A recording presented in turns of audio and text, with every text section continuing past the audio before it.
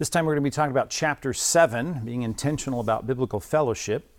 And we begin by going through the assignments from last time, whatever you might have assigned, along with being able to recite all of the Old Testament books. And as I've said before, this is important that there's some mastery of this before Partners is over. So helpful in almost every aspect of Bible study, personal, in church, in Partners, to be able to get around deftly in the Bible, be able to know, whether Habakkuk comes before or after Joel. Those are the kinds of things that will help us get around speedily in the Bible. Then, of course, there's the memory verse for this week, which is John 13, 34 and 35, where Jesus introduces the words, "A new commandment I give to you." And this may help to tie it together with 1 John, where John talks about the difference between loving one another being an old commandment from the Old Testament and a new commandment that we have in Christ. This is the text in John 13 that we get that distinction from, basically because of a little word in Greek, kathos. It's translated in our memory verse, just as. To love one another just as I have loved you. In the Old Testament, the standard was how we loved ourselves. And in the New Testament, in Christ, here's the new commandment He gives us. Not new that we should love one another, but the standard is changed, that we love one another just as Christ has loved us. So that's a little insight that may be helpful as you go over the memory verse. Of course, the chapter is all about fellowship. And it's such a important biblical word. We talk about the Greek word itself, koinonia, which most Christians have heard of.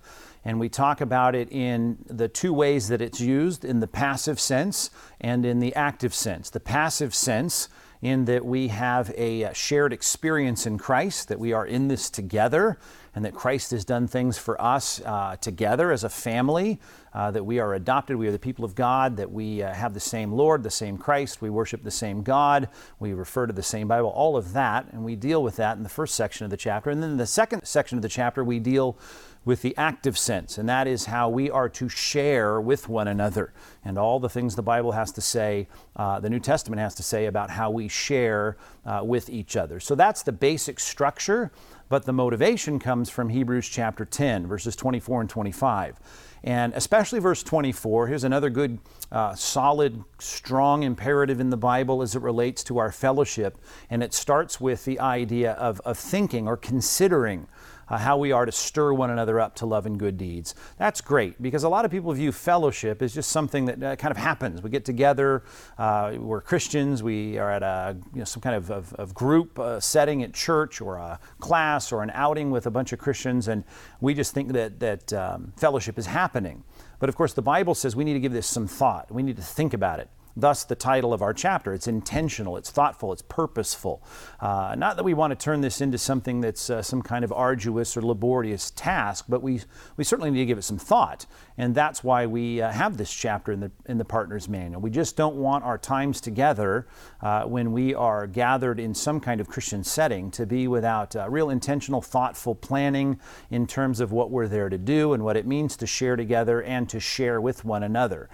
So that's the foundation for the chapter, passive sense and active sense, and it's important to kind of lay that groundwork at the beginning of the chapter. At the outset of this section on passive fellowship, we have a little introductory subsection that deals with our relationships that are distinguishable in terms of Christian friendships and non-Christian friendships. And this is important because the Bible has so much to say about what can happen when our closest companions, our closest friendships are with non-Christians who don't share a love for God or His Word.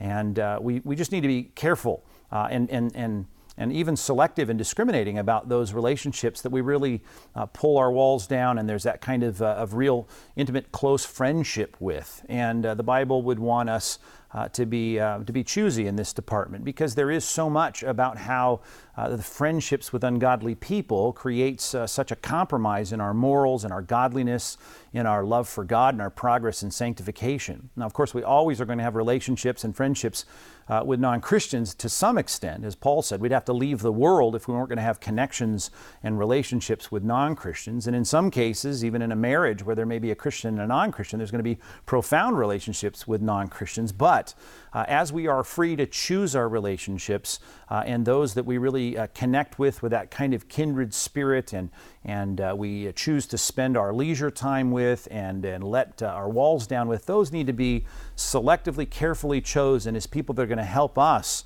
continue to move forward in the Christian life. People are going to spur us on to be more godly, not open up opportunities for temptation. So it's a good time, particularly at this point in partners, just to do a little assessment about our partners' closest friendships and what kind of impact that those friendships are having on your partner's walk with God.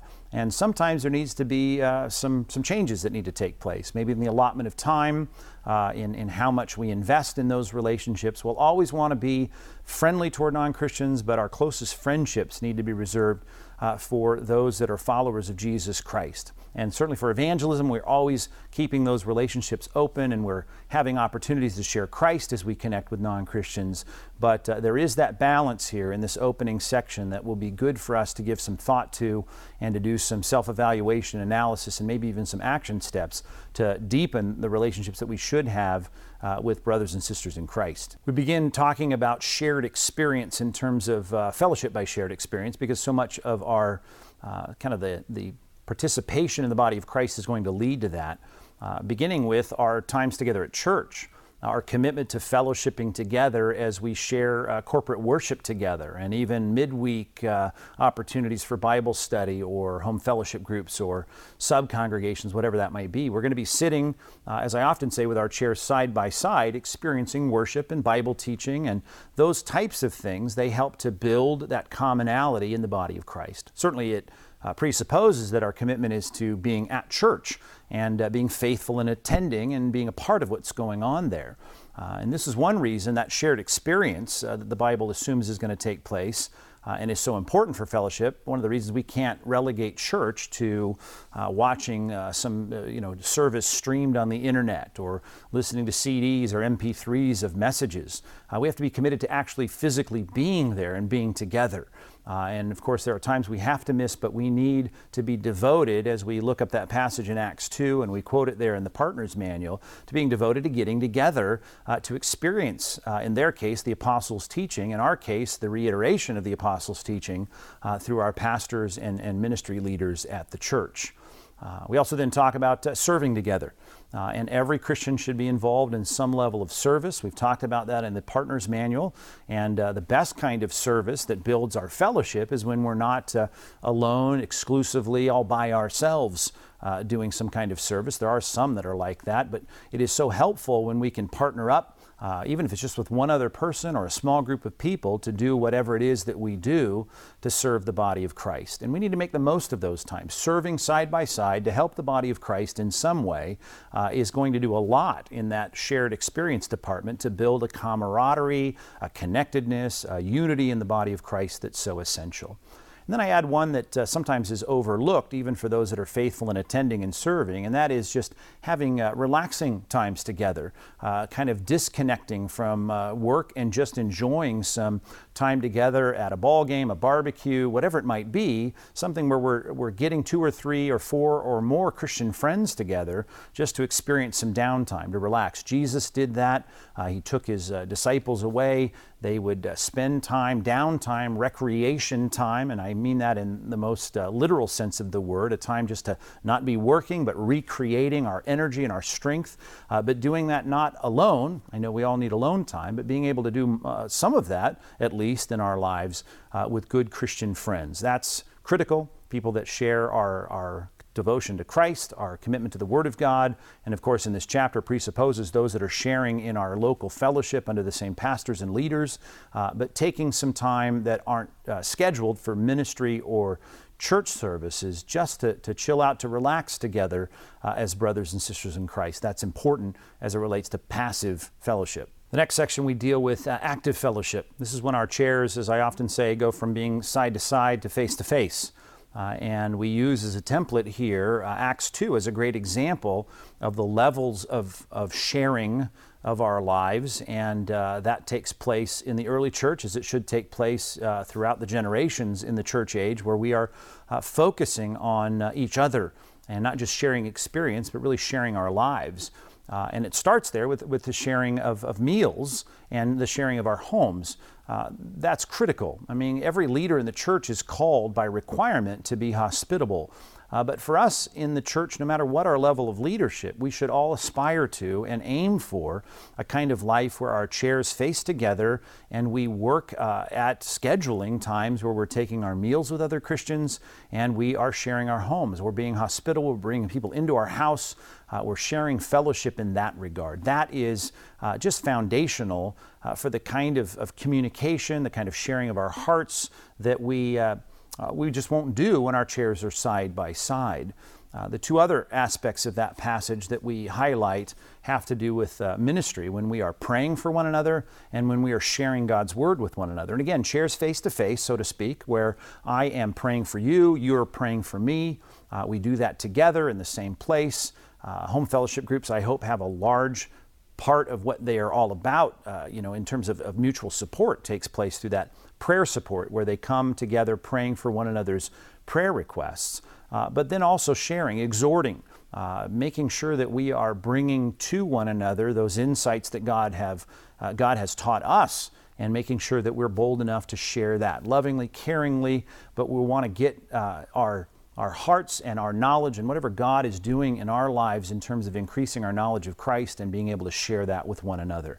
That's a real brief section, perhaps briefer than it should be or could be, but at least will get your partner, I trust, to think more about how there can be intentional turning of our chairs face to face with meals in our homes, in our living rooms, in prayer time together with other Christians, and in just sharing with each other the things that God is teaching us. In the next section, we talk about the goals of fellowship, and we reprise the memory verse at this point from John 13, 34 and 35, where we talk, first of all, about love, that the goal of our fellowship is that the people in the body of Christ are loved through us. And this is important because we can do all the things we talk about in terms of shared koinonia and active sharing, and really kind of miss the point that it's not about my experience. Ultimately, it's about the experience that I am bringing to those that I'm fellowshipping with, particularly that I'm loving them with the biblical definition of love, and that is that I'm doing something for their good, that I'm seeking in the time that we have together to really be able to serve them in a way that God would quantify as biblical love. That I'm willing to sacrifice, I'm willing to give, I'm willing to be the kind of person that is looking for needs and seeking to meet those needs. The next two subpoints deal with some very specific ones in the Bible, and that is encouragement and equipping. I want to make sure that my partner leaves this chapter with a sense that when they get together and spend time with other Christians, they're really looking at the measure of, is this person loved in terms of encouragement? Because love's not always what you say, it's what they hear. And when it comes to encouragement, we need to make sure that there's really a kind of building up of those that are listening to my words and being served by what I do in those times of fellowship. This can take place, if we think about it, in the most short times that we connect with other Christians. Could be on the patio of the church after a service. That conversation, am I seeking to encourage and build up that person on the patio through the conversation that I have, because I care, because I love them and I want Christ to love them through me.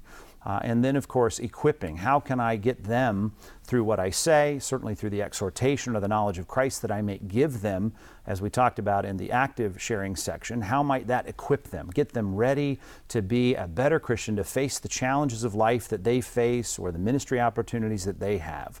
Having that kind of as our goal, instead of just seeing fellowship as some kind of feeling that I take away from time with other Christians, will be a great thing if and when the church as a whole starts to catch on to that perspective. In other words, when you have a group of people where they're all intending to do that, you've got a church where there's great opportunities in every meeting for people to go away feeling as though they've really been cared for, encouraged, exhorted, challenged, and equipped to meet whatever Christian life challenges that they face.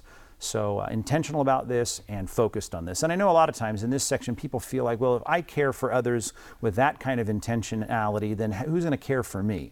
And that's the point. The Bible always presents us with that little quandary, or so it seems, that we're always trying to outdo one another in giving honor, or as Romans 13 says, owing, feeling indebted, that kind of debt that I owe my brother or sister in Christ love. See, when everybody catches that obligation, it makes for the church being a tremendous place for a great deal of encouragement and edification. So that's the goal here. And of course, God will always care for us when we're caring for others, and He'll use others in a church that's, I hope, like-minded to be ministering and caring for you. So this is a section to get very specific about the goals, not about getting, but about giving. As we begin to wrap up this chapter, we want to get the partner to think about a particular perspective that will help drive and motivate and fuel this kind of fellowship we're talking about. Because certainly we will redefine a lot of the common misconceptions about fellowship. It's not just hanging out with your favorite friends at church, as we say in the manual. It's about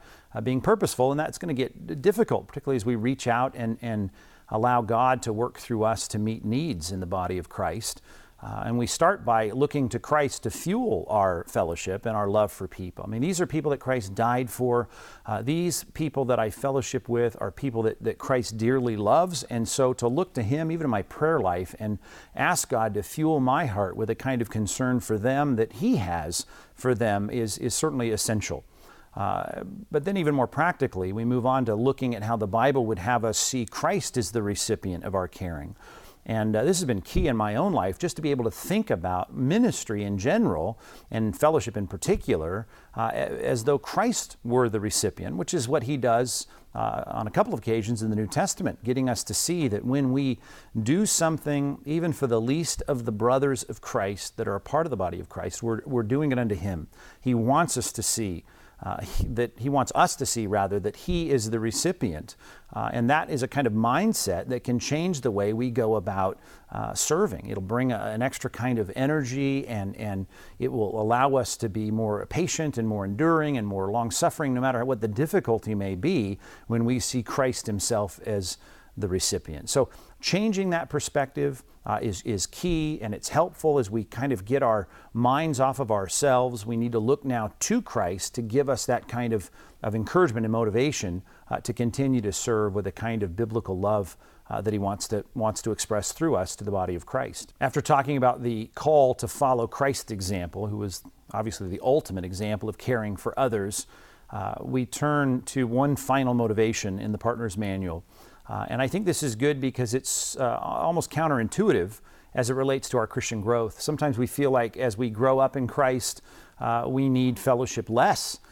But what the Bible tells us is that in light of the coming of Christ and the difficulty that is to come with the degeneration of culture and the antagonism toward Christianity, all of that is assumed there in the book of Hebrews, but we are called to do this fellowship, connect, spur one another on to love and good deeds, all the more as we see the day approaching. So while we may feel a bit more stable in our Christian life as we mature, actually as the years roll by as Christians, this needs to become a more concerted effort in our Christian life. We need to dedicate even more time to it as we move toward the day of Christ's arrival, and it needs to be a high priority. There are books, as there are at the end of every chapter, that I list there and annotate, perhaps less needed in a chapter like this. I mean, this is not a hard chapter to understand. It's just a challenging chapter to implement. So, but you can see the books that are provided there. Maybe one or two of them may be helpful if there's a special need or a special issue that you have to address in partners. But the real key here in chapter 7 is just to motivate your partner and keep them accountable to changing their perspective and their purpose in biblical fellowship and making sure that they do it. Because the body of Christ isn't going to be what it's called to be or what it should be. Certainly will never be healthy, your outlet of the body of Christ, your local church, until Christians are committed to biblical fellowship.